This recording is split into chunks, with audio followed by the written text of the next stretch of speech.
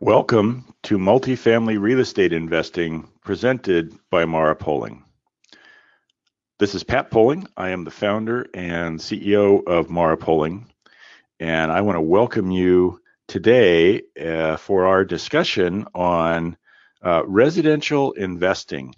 We have so many wonderful listeners, and we really appreciate each and every one of you, and have had such a great time chatting with those of you that have taken advantage of the offer we make every show, and that is to reach out to us, ask questions, shoot me an email. Let's get on the phone together. Happy to talk and help you as you find your way through the multifamily real estate environment. And by the way, if you want to do that, email me at pat@marapoling.com, MARAPOLING.com. And I'd be happy to chat with you. So I've had a whole bunch of folks over the last actually year plus that have taken me up on that and fall into the category of what I would describe as residential investors. So these are individuals who either own or have owned or are thinking about investing in residential multifamily. And that term means unit sizes from 4 units down. So this would include a fourplex or a triplex or a duplex or a single family rental. And that single family rental could be a condominium. It could be a single family home. It could be a townhome. It could be, half of a duplex. Somebody owns the other half. You bought it with a buddy. You manage your side. They manage their side. Those sorts of things, right? So it's that space. At Mara Poling, we invest in 100 to 400 unit multifamily properties for a variety of reasons, some of which you're going to hear today as we go through and discuss a particular case study. So this is from an individual I spoke to in the last 30 days or so, and they were, I've been talking to them for some time. They were sharing some of what they have learned and what their thought process was for what they might be doing next. So I wanted to share that with all of you. I think this is not only something that those of you that are in the residential investing space can benefit from. I think it's also valuable for those of you that are looking at making an investment with Mara Poling or with a firm like Mara Poling, where you're going to be investing in larger scale multifamily properties. I think this helps understand some of the points to look at when you're evaluating which one of those might be the right space for you or for your particular dollar that you have to invest right now. So with that, let's go ahead and dive in. These are in no particular order. This just happens to be the conversation I had with this individual and where the notes showed up. So a little background before we dive into this case study. So this is an individual, as I said, that I've been chatting with for some time. They have experience in the multifamily space. They have been investing in residential real estate for some time, and in the last year or so have increased the number of investments that they have made. So just to give some context as to the space that we're talking about. So as I was chatting with this individual, they called to ask some advice on how they could address some challenges they were experiencing. So the first one that they brought up was vacancy, physical vacancy. And so as we began to discuss it, it became pretty clear that one of the challenges this individual is having is one of the main issues that you potentially face when you invest in residential real estate, again, 4 units and less. And that is that vacancy at that level has a much larger impact than it does at 100 units or 200 or obviously even 400 units. So this person had a property that they had purchased. It took them a month after they closed it to get a tenant into the property. The tenant, they were satisfied, right? The investor was satisfied that this was a good quality tenant. The tenant stayed a very short period of time, broke their lease, and then left. And it took 2 more months to get someone in as a replacement. So over the course of, and it hadn't even been a year yet that they had held this property, they had already had 3 months of vacancy, which if for the entire year it stayed at just 3 months, you're looking at a 25% vacancy rate. That's a really huge hit, obviously. And we're going to talk about why and some of the things that maybe they could have done to address that. But that was their first big issue was, I've gotten hit with some vacancies. Another asset that this individual had invested in around the same time, they were able to get a tenant into the asset fairly quickly, so they didn't have a lot of front end vacancy, but the tenant has not been timely in the payment of their rent. Subsequently, they had to have the tenant removed and then go in and do some renovation work to fix damage that the tenant had caused. That was all of that took place over the course of about a year and resulted in 5 months of either physical vacancy because the unit was empty and they were doing the improvements to get it back in shape, or the unit was in fact occupied, but the tenant was not paying their rent. And non-payment of rent is the same as physical vacancy. When we talk about vacancy in the multifamily space, when Mara Poling does, we are talking about total vacancy, effective vacancy. There's lots of different words for it, but vacancy, capital V vacancy, includes how many units are actually empty, because obviously an empty unit with no lease is not paying you rent. How many units are occupied, but the individual that has that lease is not paying their rent. So that's the same financially as a unit that's physically vacant.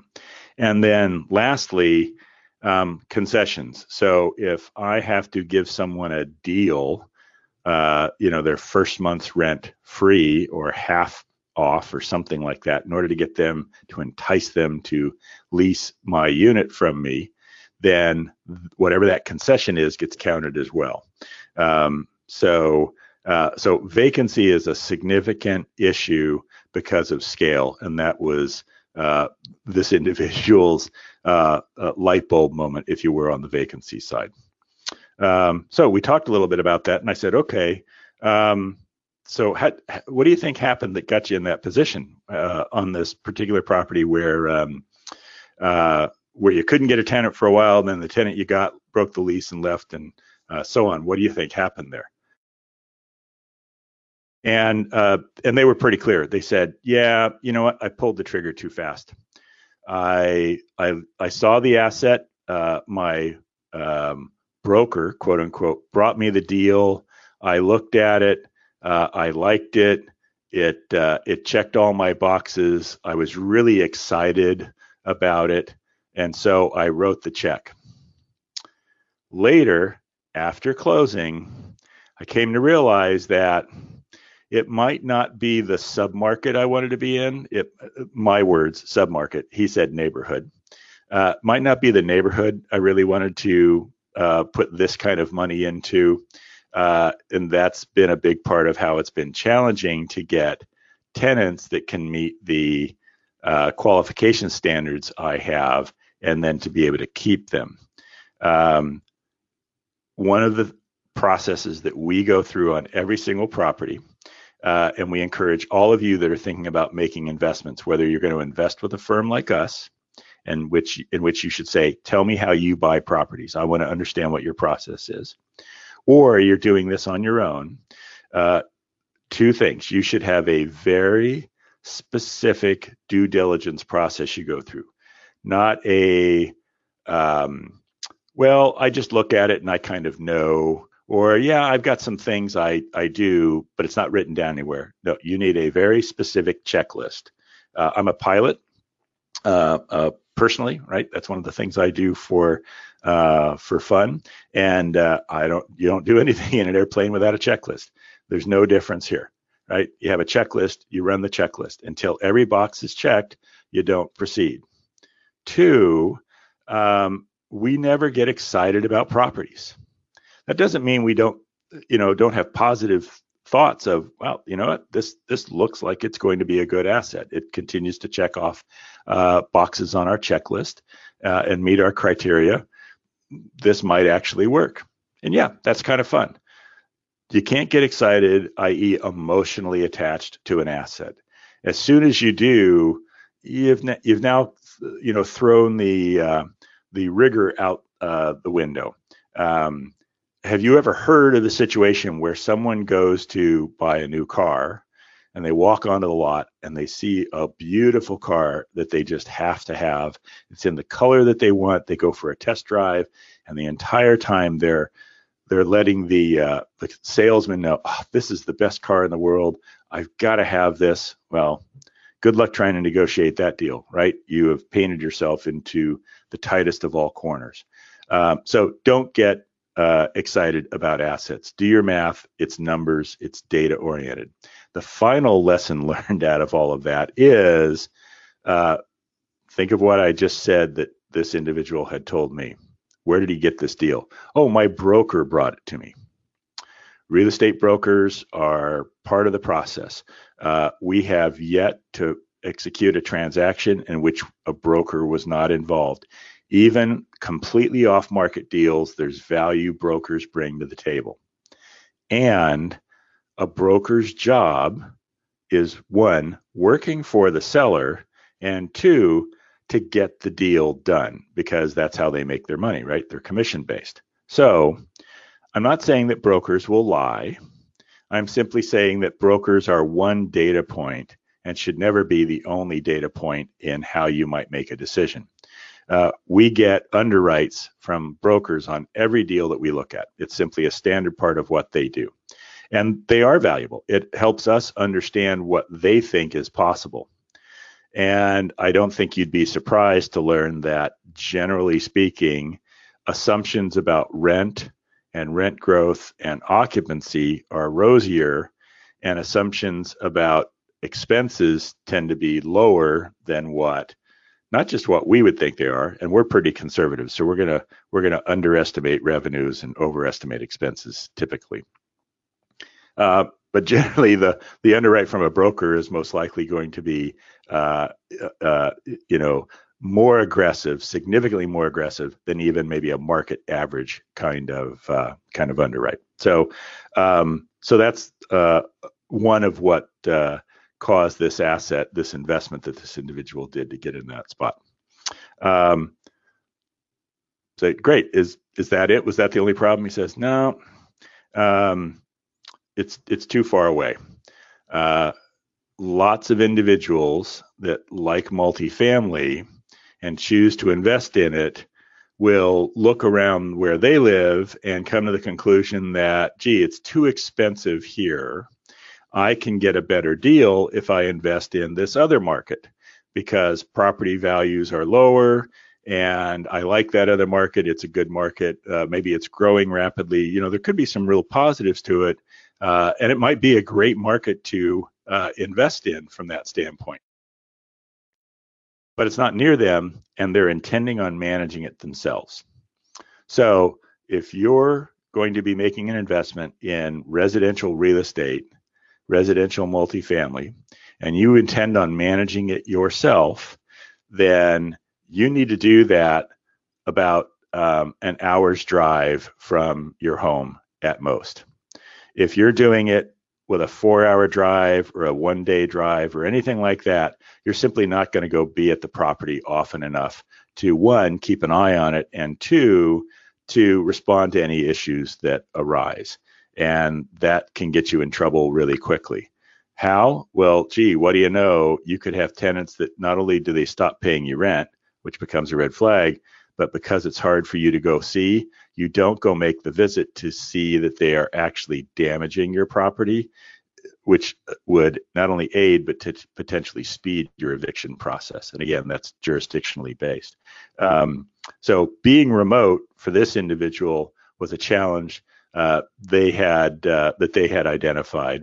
Now, you might say, well, but you just said that you can be remote and be in a market that's a really good market to be in. It's growing rapidly. It has good job growth, good income growth, which, by the way, those are all the kinds of markets we invest in, predominantly in Texas. That's where a lot of the markets are that meet our criteria for investing. So why shouldn't I invest in those markets? They sound like good markets. And the answer is you should be investing there with either a firm like us, right? So you give me a call and we'll have a conversation and give you some documents to read, and you may end up deciding that you want to work with us. And that's a way that you could invest in some of these markets that are more than an hour away from your home. But what if you wanted to invest in the residential space, even with the other issues about scale and so on? What if you did come to the conclusion that, well, I want to invest in a fourplex, and I want to invest in a market that I have confidence in. It's just not where I happen to live. How could I do that? Well, then you need to have local management, and we have local management for every one of our assets. It's one of the reasons that we're in the 100 to 400 space is our management's not just local, it's on-site. So we have on-site property managers and on-site maintenance personnel that manage each and every one of our assets. When you get below 100, 60 units, 40 units, certainly 4 units, you're not going to have an on-site manager. You're not going to have an on-site maintenance person. Some people will, one of my tenants, I'll give them a little bit of a break. Well, how much of a break are you going to give them? If you give them a break on 10% of their rent, now you've got 2.5% vacancy on your fourplex baked in every single month just for that. Excuse me. So understand there's can be a significant cost. So you've got to have local management to do that. We have local management because it's our property management teams that are doing that work. It's the reason we don't do the smaller units, because it's more challenging. You can't be on site. Can you have a firm that will do your management for you when you're remote? Yes, you can. Of course you can do that. Understand they have the same restraints. Because it's small, they won't be on site. They will be able to go by periodically, and they are going to cost you some money. They're going to cost you significantly more than what we spend on property management. And this is one of those places where scale really comes in and becomes truly valuable. It costs us on a per unit basis significantly less to do 100 units than it would for someone to do 4 units. And 200 is a whole bunch less than 100, and you can see where this is going. By the time we get to our largest property at 400 units, our management costs are something in the neighborhood of probably 2/3 of what they are for the 100 unit property. So scale matters from that standpoint. So if you're going to do this yourself, invest close to home. That was what he learned. If you're going to invest far away, understand and do your math going in that you're going to have management expense. And then we wish you well finding a quality management firm that can manage individual assets like this. They are out there, and they're a challenge to find. So we wish you well in doing that. So there was one last item that this individual shared with me before they said, okay, here's what I think I want to do. How can you help me do that? And that was rent growth. So I mentioned that this individual had been in this multifamily space, in the residential multifamily space, for a little while. And so they had more than just the 2 properties I've referenced here. So the question they asked me was, my rents are just really flat. There's not much I can do with them. And I said, well, tell me how you manage rents.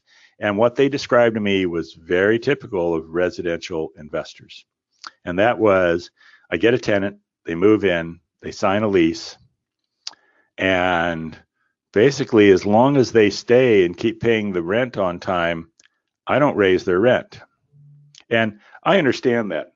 There's certainly some logic to Well, if I raise their rent and they choose to leave, the impact of that vacancy, again, because of scale, the impact of that vacancy is larger than the value I get by raising that rent. So I'm going to leave them in there. And that's true.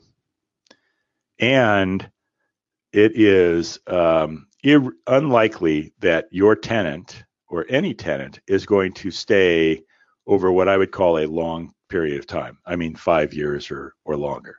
It is much more likely that they will cycle out somewhere around 2 years.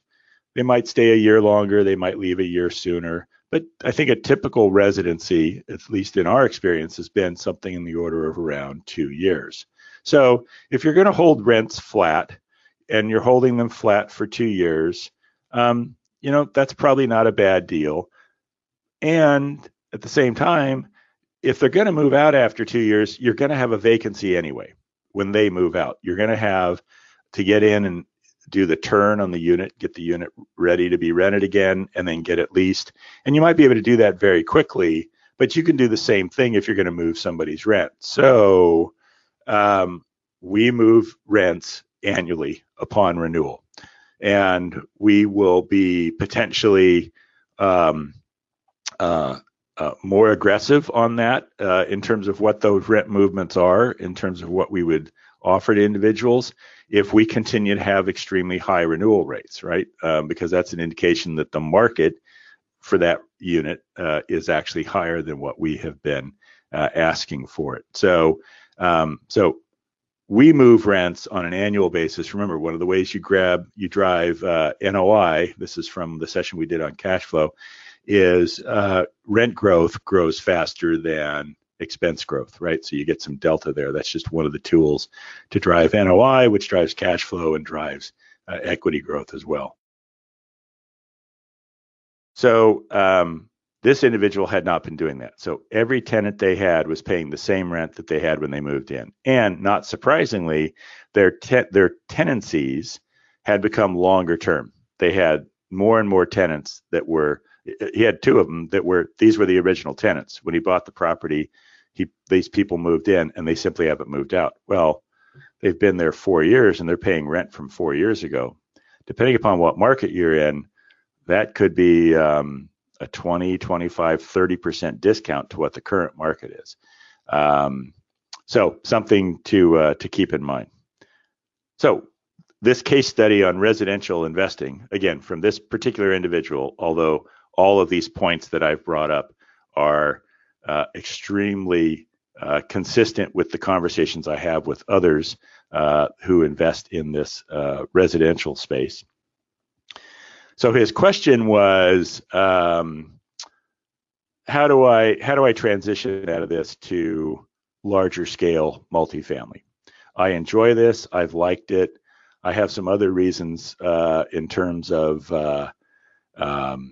the fact that I'm the only one that enjoys doing this. My family's not terribly interested in being involved in the rental space. So how do I start the transition process? Pardon me.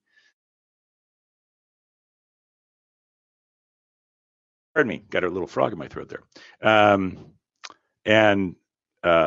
I think that's very natural. For many, many individuals, residential multifamily investing is the next step in their educational and investing process into moving into a commercial multifamily real estate investment. So maybe they begin with, some education.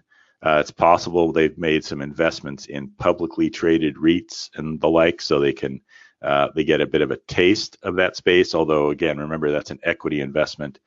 Publicly traded REITs move up and down based on the stock market moving up and down, which means all sorts of different things, not necessarily what goes on with the underlying assets. And then maybe this was the right step, and so they've purchased some individual assets. Some of you may be in that situation.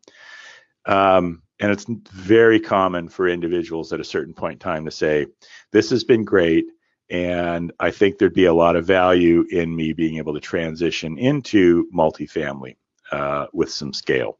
And obviously that's part of what we do is help folks with that transition. So That's the role we're going to play in working with this individual, is helping them navigate what that might look like as they migrate out of those individual assets and consolidate those dollars, and then move towards an investment in multifamily with some scale.